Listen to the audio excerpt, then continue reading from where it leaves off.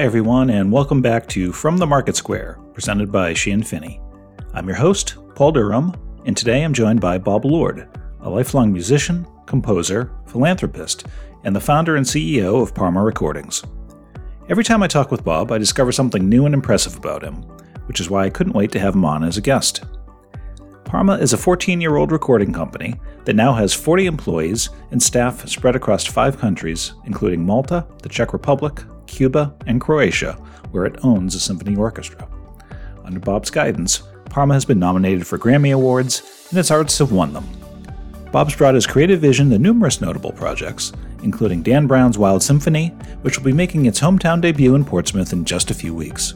And, oh yeah, I should mention that Parma is based right here on the New Hampshire seacoast. Bob is much more fun to listen to than I am, so I'll let him describe Parma and his work in his own words. It's amazing to find such a successful musical enterprise tucked right under our noses, and you'd be hard-pressed to find a harder-working entrepreneur or a nicer guy. Thanks for listening, and here's Bob Lord.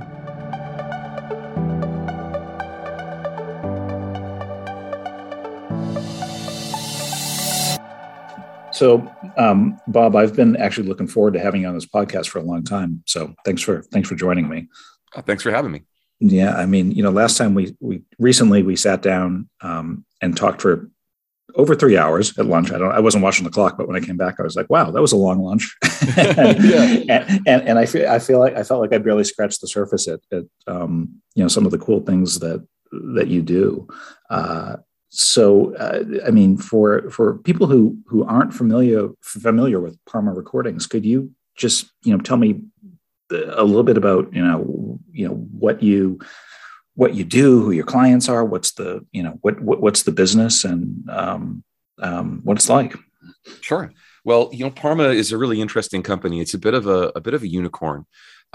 We do basically everything that there is to be done in the music business, and our job is to basically shepherd musical projects, generally with a classical music focus, all the way through from conception to execution and implementation. By that, I mean this entire kind of conga line of services, from project planning to contracting to in-studio work, actual production, and then all the way through design, graphics, manufacturing, distribution, licensing, publishing, the whole thing. And it's really an interesting nexus of business and art, which they make for difficult bedfellows generally. Sure. And there's always stress and tension that comes along with trying to reconcile these two things.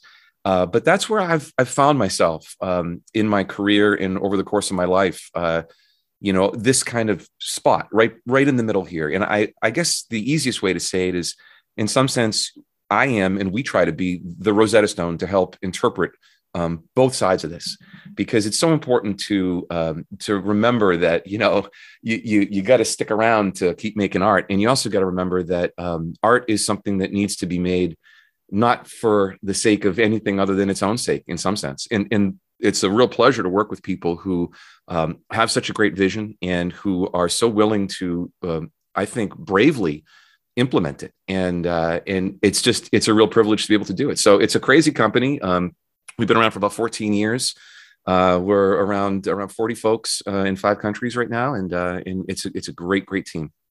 Your clients. So I mean, for people hear about a record company or a recording company or music production company, and a lot of people might not really understand what that means, right? So your clients you have a variety of different ones, but are they composers? Are they songwriters? Musicians, all of the above. Talk a little bit about what who they are and how you walk them through that process. I would say for the most part, it's musicians, right? I mean, it's composers, it's performers. We're dealing with creatives generally, but we've expanded the business over the years to also really address a number of other kind of adjacent sectors. So, for example, in addition to let's say being hired by a composer or an ensemble to produce their music. And by that, I mean, record it, release it, publicize it, all the kind of various aspects of presentation or creation of music. But we also work with venues. We also work with institutions. We work with organizations who are music minded, and we're doing a whole bunch of different stuff with them. So, in the old days, it was about being a record label. And the big record labels, right? They'd put out 100 albums, and then of those 100, one would be a hit, and that one would pay for the other 99. And then you just repeat the process the next year. And you can see why it didn't work out for huge chunks of the industry, especially as we approach the 2000s and the digital revolution and everything that we saw with the total destruction of the kind of physical product nexus, right? And it's interesting to see, but our model has actually kind of affected change in our market. So when we began, my idea was a really simple one, which is that what did I want as an artist? What do I want? I want all the control and none of the responsibility, right? And I had my own little experiences, I should say, being signed to record labels, small deals, nothing huge, no massive major label stuff. But I got to experience firsthand that that process of, you think that you've been tapped because somebody really loves what you do, and then you realize, well, they're looking for something too. And I realized I got kind of hemmed in creatively at one point, and it didn't stick, and I didn't like it. So my feeling was, I want to be the guy in control. I don't want to have someone else pick up my tab. I want to order my own meal at the restaurant. I don't want to have somebody else tell me exactly what to do. So I really began to think about, well, how does that work? And at that point, I'd been getting hired to do custom audio jobs, production jobs, booking jobs, performance jobs, all of it. And I said, well, if I could apply kind of a different modality to the label model, well, what would that look like? And so what it really meant is that, we're hired by people to do a job. And just like you, Paul, you're an attorney. You don't take every case that comes your way, right? I mean, this is partly what the process is to determine, well, how best do we invest our time, and what is going to be compelling, and what's going to work in the market. And we also do our best, obviously, to think about, well, how do we resist speculative investments? How do we mitigate risk on behalf of both the company and our artists? So the model is a little bit different. You don't see a lot of big labels out these days, or big, record companies just throwing money against the wall and saying, hey, let's see what sticks. Because the mechanism for revenue, it just isn't there like it was in the old days. In the old days, we travel around in the van with a bunch of boxes of CDs in the back, and then we would just try and sell CDs at the shows and all the rest. But that type of stuff, it just doesn't exist anymore. When we're looking at a distribution model where people are making pennies on the dollar from streaming distribution, big audiences, big numbers, but low on revenue. So that's a little bit of what we've tried to do, is to reorient, not just our thinking in the company, but also the market itself. And Paul, it's really interesting to see that over the course of these 14 years, what we were doing was very different 14 years ago. And now, big chunks of our competition are adopting our model, adopting our exact structure, our concept, which is I guess the best form of flattery, right? Yeah, absolutely. Now, and you mentioned that the musicians that you work with, largely it's a classical band. I should mention that you're a musician yourself, although not necessarily.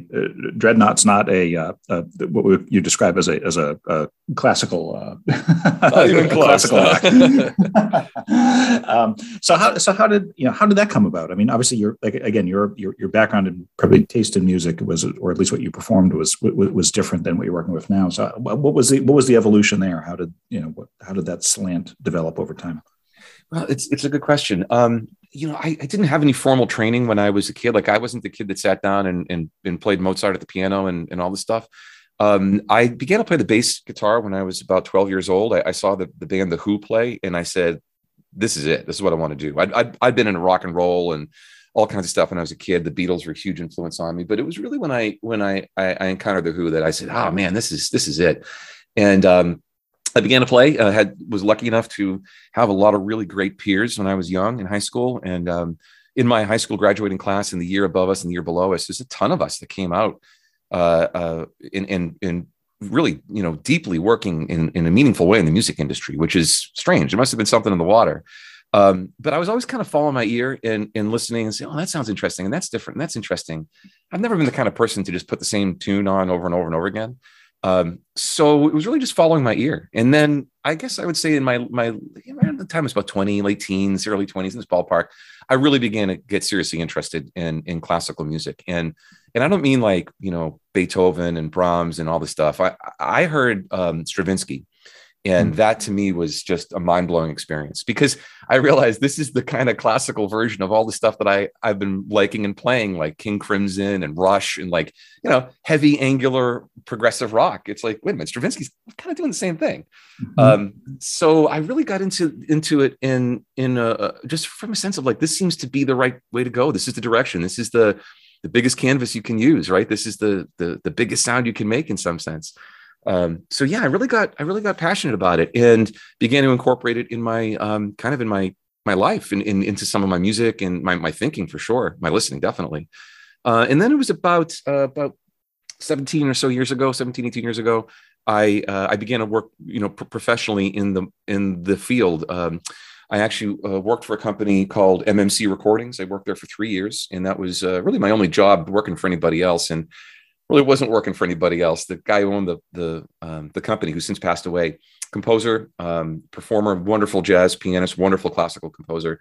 Yeah, it wasn't a business guy at all. It was just kind of stumbled into this thing that he was doing. And so that gave me some really good time over target to understand what was going on in the industry and how it could be helped. And what I saw at that time and what I still see right now is underdeveloped territory, underdeveloped land. The classical market is still so backwards in so many ways that I felt that it was an area where I could affect change. And one of the projects that we've been working on the past number of years, and we'll continue to work on, is this project Wild Symphony by Dan Brown, which you know about. And Dan is the author of the Da Vinci Code and a super successful guy, but he started off as a musician, and that was his passion. And his mom was a musician, and he tried to make it in the music industry, and it didn't work. He wrote a book, and things ended up working out for him. It's worked out okay.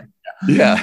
But it was like when I remember when we were developing the Wild Symphony project, it was to me further kind of evidence that there's something here, and there are people out there who haven't been exposed to this great music, this great culture. And how do you get them in? How do you bring them in? So I guess I was really attracted to the fact, like I said, I could affect change, and I could make a difference in this environment. And I felt that I could bring I could bring something to classical music that wasn't there already. And last thing I'd say, Paul, is that look, most of us at the company are musicians. A bunch of us classically trained, a bunch of us not, a bunch of us jazz guys, rock guys, classical dudes, whatever. I think the mix of who we are is what makes it so interesting. We didn't all study at the conservatory. We didn't all apprentice at management houses in Europe or whatever. We have real practical kind of pragmatic, application. And I think that has been a difference maker. And it's something unique in this kind of corner of the business. Yeah. And it's really interesting. And, the way you describe it, Bob, you make it sound, not that you make it sound easy, but it seems like it's such this natural transition. But this idea of going from having, maybe sounds like you had maybe, one real day job where you worked for somebody else, to then going and building a recording company on your own. That's not an easy or seamless thing, regardless, as of course, but I mean, so how did you jump into that? I mean, like you said, you had this only one job where you worked, for somebody else, where you maybe cut your teeth or got some exposure to this, this area of the music industry. I mean, what possesses you to sort of go and launch your own record company? Well, I'd had my own companies before, a record label that I've had for, a couple decades, just nothing huge, booking agency, little stuff like this. And I'd been doing business. I'd had a shingle hung for a long time, and I had it in my mind what I really wanted and what I thought this company could be. It was just a matter of like, how do you get there from here, right? Like, would love to take a walk to Paris right now. Just not going to happen. I physically can't do it. And it was the same thing with the company. Like, well, wait a minute, how do I get there?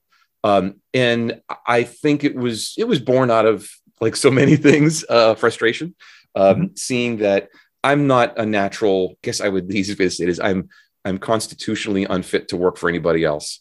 Of course, I work for my clients. Of course, I work for my staff. In many ways, I have the least decision-making power, because in any organization, you really got to depend on the people around you. But in those early days, it was thinking about how do I grow this in concentric circles? How do I expand? And in the fact that I'd done so much in the business, that I knew so many different corners of the music industry, was really, really helpful in the early days because, I knew what it took to get stuff done. And I knew how to produce records. I knew what looks good. I know what sounds good. I know what feels good. And I think that, like I said, there was a moment when I was working at MMC and it was a wonderful experience in many ways. But when you realize that, you can't affect the change, like I said before, that you want, then you got to go off and you got to do your own thing. And that's what basically happened to me. So it was a long process to get here from there. It continues, right? Business, it never ends. You always are in a position of risk. And right now in the world, I mean, post COVID, post COVID, what do we want to call this? We've got a war going on in Europe that we thought we would never see. And inflation is hitting everything. So it's always I would say, a picture of a runner in motion, right? You get the snapshot, but that's only one frame out of this massive effort that's going on. And right. And yeah, it's continually a challenge. The early days were tough. I always knew that I wanted to do something like this. Although if I told you that, when I was a 20-year-old kid playing bass with the band, that I was going to be a CEO of a classical music company, I would have said you're crazy. So the twists and turns of what this ended up being, they were unforeseen. But this basic concept and the idea of, like I said before, the kind of intersection of art and business, this has always been in my mind. Yeah. And I really want people who are listening to really get a sense of the scope of what you're doing, because I think they might be surprised. I mean, you said that you're based here on the Seacoast. Yep. When you think of music hotbeds around the U.S. or around the world, Rye, Northampton, Portsmouth New Hampshire doesn't necessarily come to mind. There are, but your business is of international scope. As you said, you have 40 employees, right? You're in how many different countries around the world? You have 5 countries. 5 countries, right? Yeah. Yeah. So, and I know because every time I talk to you, you're either getting off or getting on a plane. And so you're involved with the Symphony Orchestra in Croatia, right? So are you the chair of that board, or what's your role with that? I'm always trying to put the pieces in place. So yeah, it's tough. It's tough. Believe me, it's tough. Yeah. There's so much, right? There's so much. That's actually an orchestra that we own and operate. And it's based in Croatia, where we have some staff and where we've made investments, I think like cultural investments as far as bringing work there, determining that it's a good place to make music.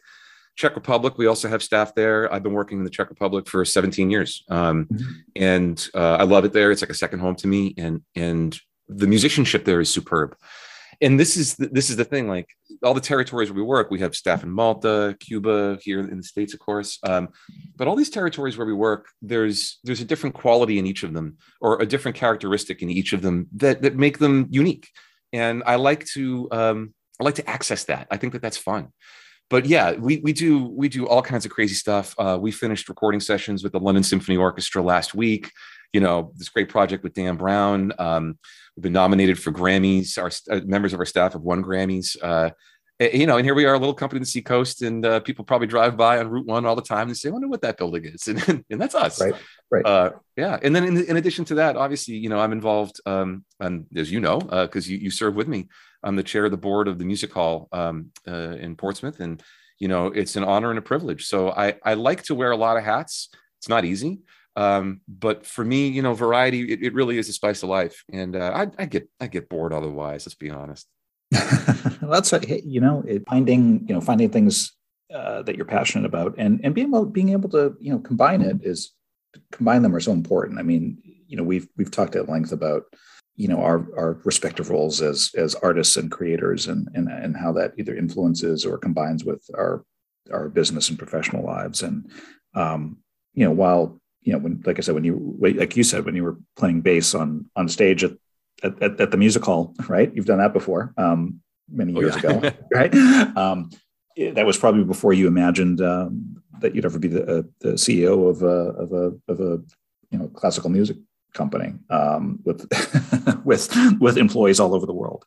And it's just it's really funny and interesting how our creative passions, when combined and done right, can really enrich our professional lives. I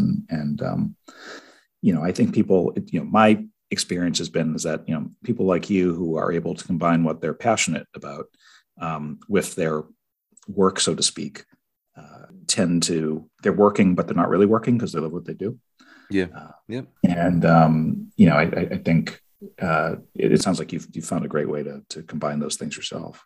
Well, I'd like to think so. There's certain things I miss, of course, in theory. I miss being out on the road with the guys in the van and playing gigs and being in the trenches. I don't miss three guys piling into a single days in room, right? So there's all these aspects of the stuff that I love and I don't love. You travel in style now. Yeah, exactly. Yeah, right. But it is interesting when you try to mix, your life and your work. And listen, man, I'll tell you, I advise a lot of students because I do a lot of speaking at universities. I do a lot of seminars. I attend classes because I'm a terrible teacher, but I do like to teach. So it's good. It's a really great thing for me to get in there and to talk to kids about my experiences and help them find some shortcuts to get through, because nobody pulled me aside when I was a kid and said, listen, there are a multiplicity of ways to make a great living in the music industry, and you don't need to be a rock star. In my brain, I think, as I said to you over lunch, I was born in 1976. I'm 45 years old. I grew up thinking that I could be a second-rate bass player in a third-rate band and make first-rate royalties, right? Hey, listen, the guy from Aerosmith did it. So that bubble burst right at the point that I was becoming a professional, and I just didn't recognize it at the time. So you sit there and you're swimming and you're swimming and you're swimming and you're paddling and paddling and paddling and say, why isn't this working? And you realize, oh my God, like that entire universe, it dissipated and nobody really realized it until after it occurred. So I think that's really, it was really interesting to see. And I enjoy imparting that to students and to explain to them that, there are a lot of ways to do this. I heard something really interesting from one student one time. She stood up in a composition class. This is down in Texas at Rice University, which has one of the best music programs in the country. And in front of her peers, she said, I don't know if I really want to do this. And I looked at her, I said, come talk to me after class. Because that is the bravest thing you could do, is to stand up in front of your peers, your competitors, your classmates, and say, I don't know if I'm really into this. I don't know if I really want to be a composer. So I have not hesitated to advise people that, sometimes the right thing is to keep these things completely separate for a lot of people. Sure. Don't infect your life with your passion, right? Because sometimes it can go sideways, and I, you see it a lot. And I hate to generalize, but in professional orchestras, there's a lot of violins. There's a lot of string players, right? And every one of those violins, the first violins, the second violins, they were stars when they were little kids. They were stars in their parents' eyes. They were probably stars at their elementary schools.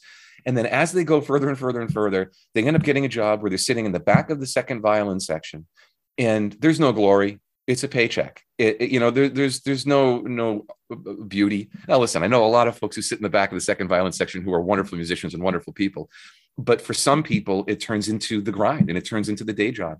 So I think that, that's my advice to a lot of younger musicians is, think carefully about what you want. Be careful what you wish for. And what's good for me isn't necessarily good for them. Right. Right. And you talk about, working with students and passing along advice. Who were some of your mentors growing up? I mean, who influenced you and, sort of your outlook, your perspective, your sort of courage to take risks and blaze your own path?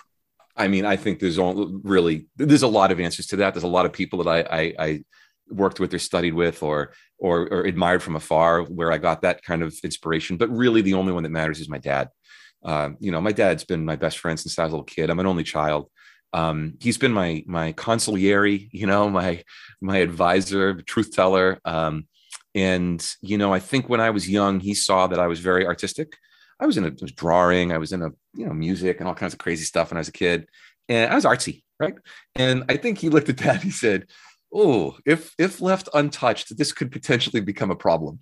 And started taking me to business meetings when I was a little kid, and would put me in a suit, and I'd go down to New York with them, and he'd do a job interview, whether he's going to hire someone or whatever, and I'd sit there at the dinner table, and it was really helpful because he inoculated me.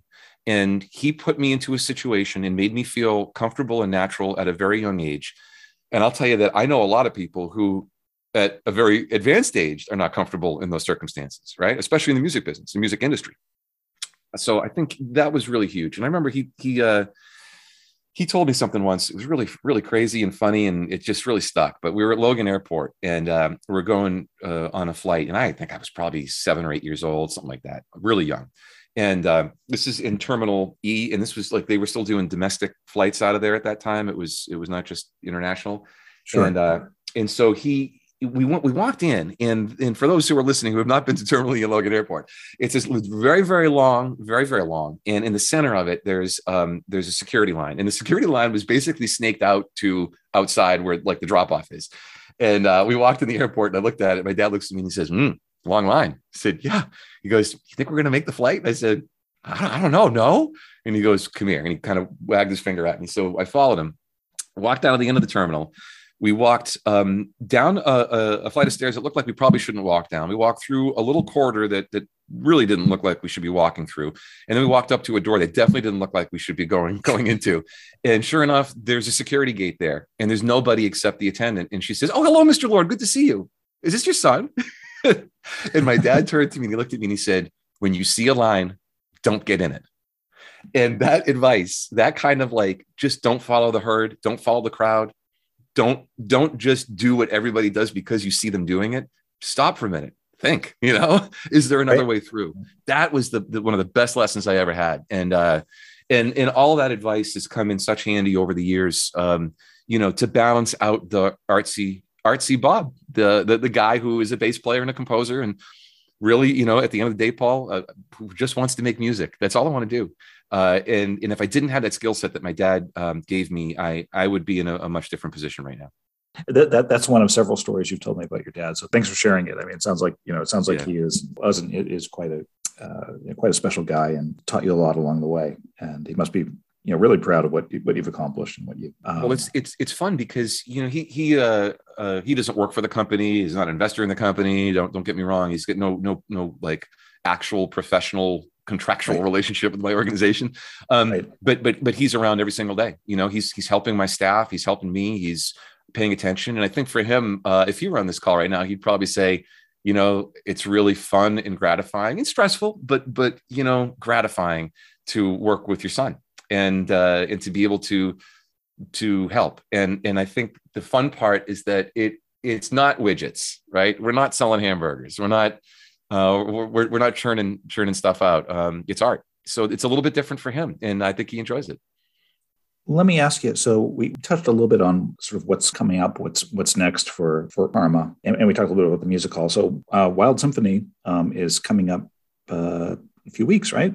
Next month. Talk a little bit about that, because I think again we've covered so much stuff talking with you, Bob, that we to touch on that's really interesting. One of the things I didn't know before for chatting with you is that Dan Brown was a musician to start. Before he found acclaim and success as an author, and now he's getting back to those roots largely with your help on Wild Symphony. So, and I know COVID had to get put aside a little bit, but rather than have me try to articulate it, tell me what Wild Symphony is.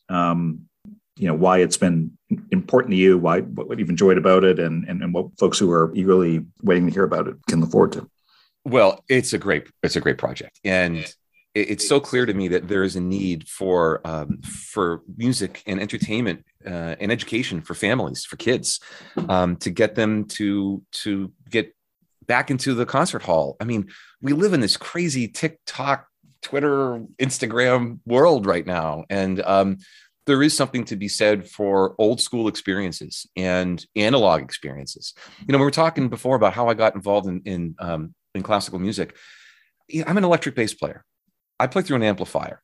I got to plug it into a wall, and I can make it really, really loud, but that's not the actual bass that you're hearing, right? It's the pickups taking the sound from the strings that are vibrating and putting it through a cable and all the rest. A symphony orchestra is like 75 people, and you can feel that, right? You can feel those sound waves when they just hit you right in the chest. There's something about that is just so unbelievable and spectacular. And that was one of the kind of reasons why we embarked on Wild Symphony. But to give you the story, and I'll make it quick, but It kind of began 17 years ago. So around 2005, 2006 in this ballpark, I think 2006.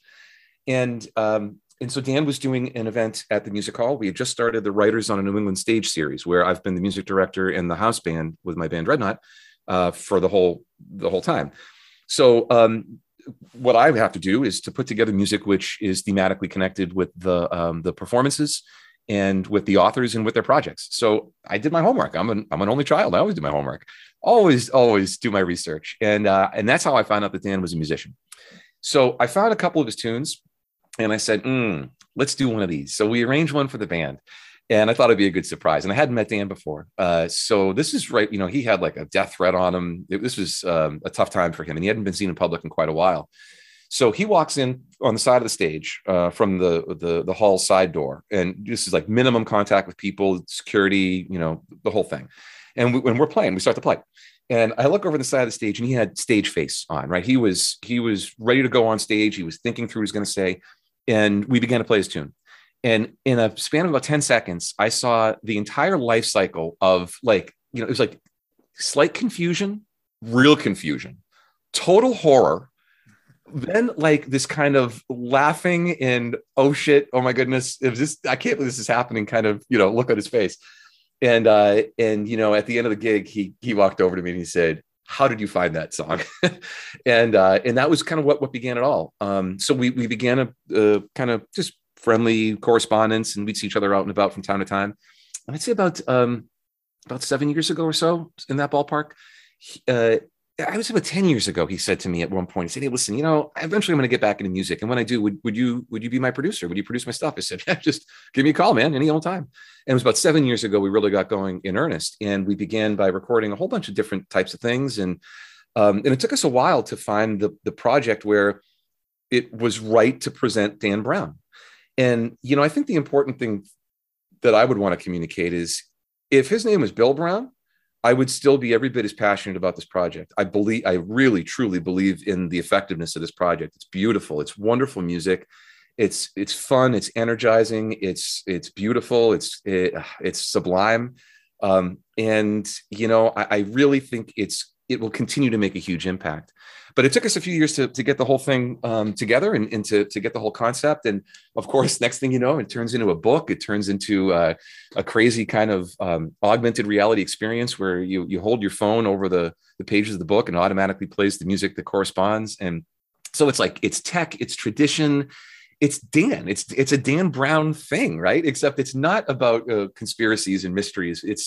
It's about unity and about positive vibes and a real kind of musical coming together. So we've had about, at this point, I think close to 30 concerts worldwide. We've had a few with Dan where a small number where he's attended personally and narrated. And this April, that's what we've got going on at the Music Hall, is basically the hometown premiere, the benefit concert for the Music Hall and the PSO. And by the way, this was intended to happen two plus years ago. Right. But life is what it is with COVID. And so Dan will be narrating that one. And then we're also up in Portland, Maine with the Portland Symphony the next night, and Dan's narrating that. And then we've got one at UNH at the end of April 24th. It's going to be the world premiere of the wind band version. So there's different versions of Wild Symphony that we're developing for different ensembles. And this is going to be a really exciting one because we'll get to hear it in a different format. So long story short, great project. It comes from a great place. And I think that there are, this is what we would call an evergreen, right? This is the type of project that I think will stay prominent and stay in the concert hall probably until the day I die. And if I do my job right, if I really work hard, then that will definitely come to pass. And I think it's got a real good shot to be the new Peter and the Wolf, the new young person's guide to the orchestra, the new piece that's the go-to for kids and for families. And to say that it's been gratifying and fun to be a part of it would be a real understatement. Yeah, that sounds great. And just hearing you talk about it, I can't wait to listen. Oh, it's going to be so cool. It's going to be a lot of fun. Yeah. Well, Bob, I could talk to you for another 3 hours, but I'm not going to do that to you because you're a busy guy with a lot going on in a multinational record company to manage. But it's been such a pleasure as always chatting with you, and thanks so much for sharing your story and Parma's story. And as I told you, folks here on the Seacoast don't know about Parma. They really should, because it's such an interesting business. You're such an interesting and good guy with such great motivations, and I think the world of you, and appreciate you taking the time to spend some time and chat with me today. Well, thanks for helping me spread the word about the company. We are definitely one of the best kept little secrets around here. And I would love for people to check out our work. So, we're at parmarecordings.com. We own a number of record labels, and we release a ton of records every year. And there's some great stuff to be heard, great music from all corners of the world that I would really encourage people to check out. So, give us a Google and take a listen to our albums and our playlists, and I guarantee you're going to find something that you like. I bet you will. Thanks, Bob. We'll talk again soon, but this has been great. Thanks, Paul.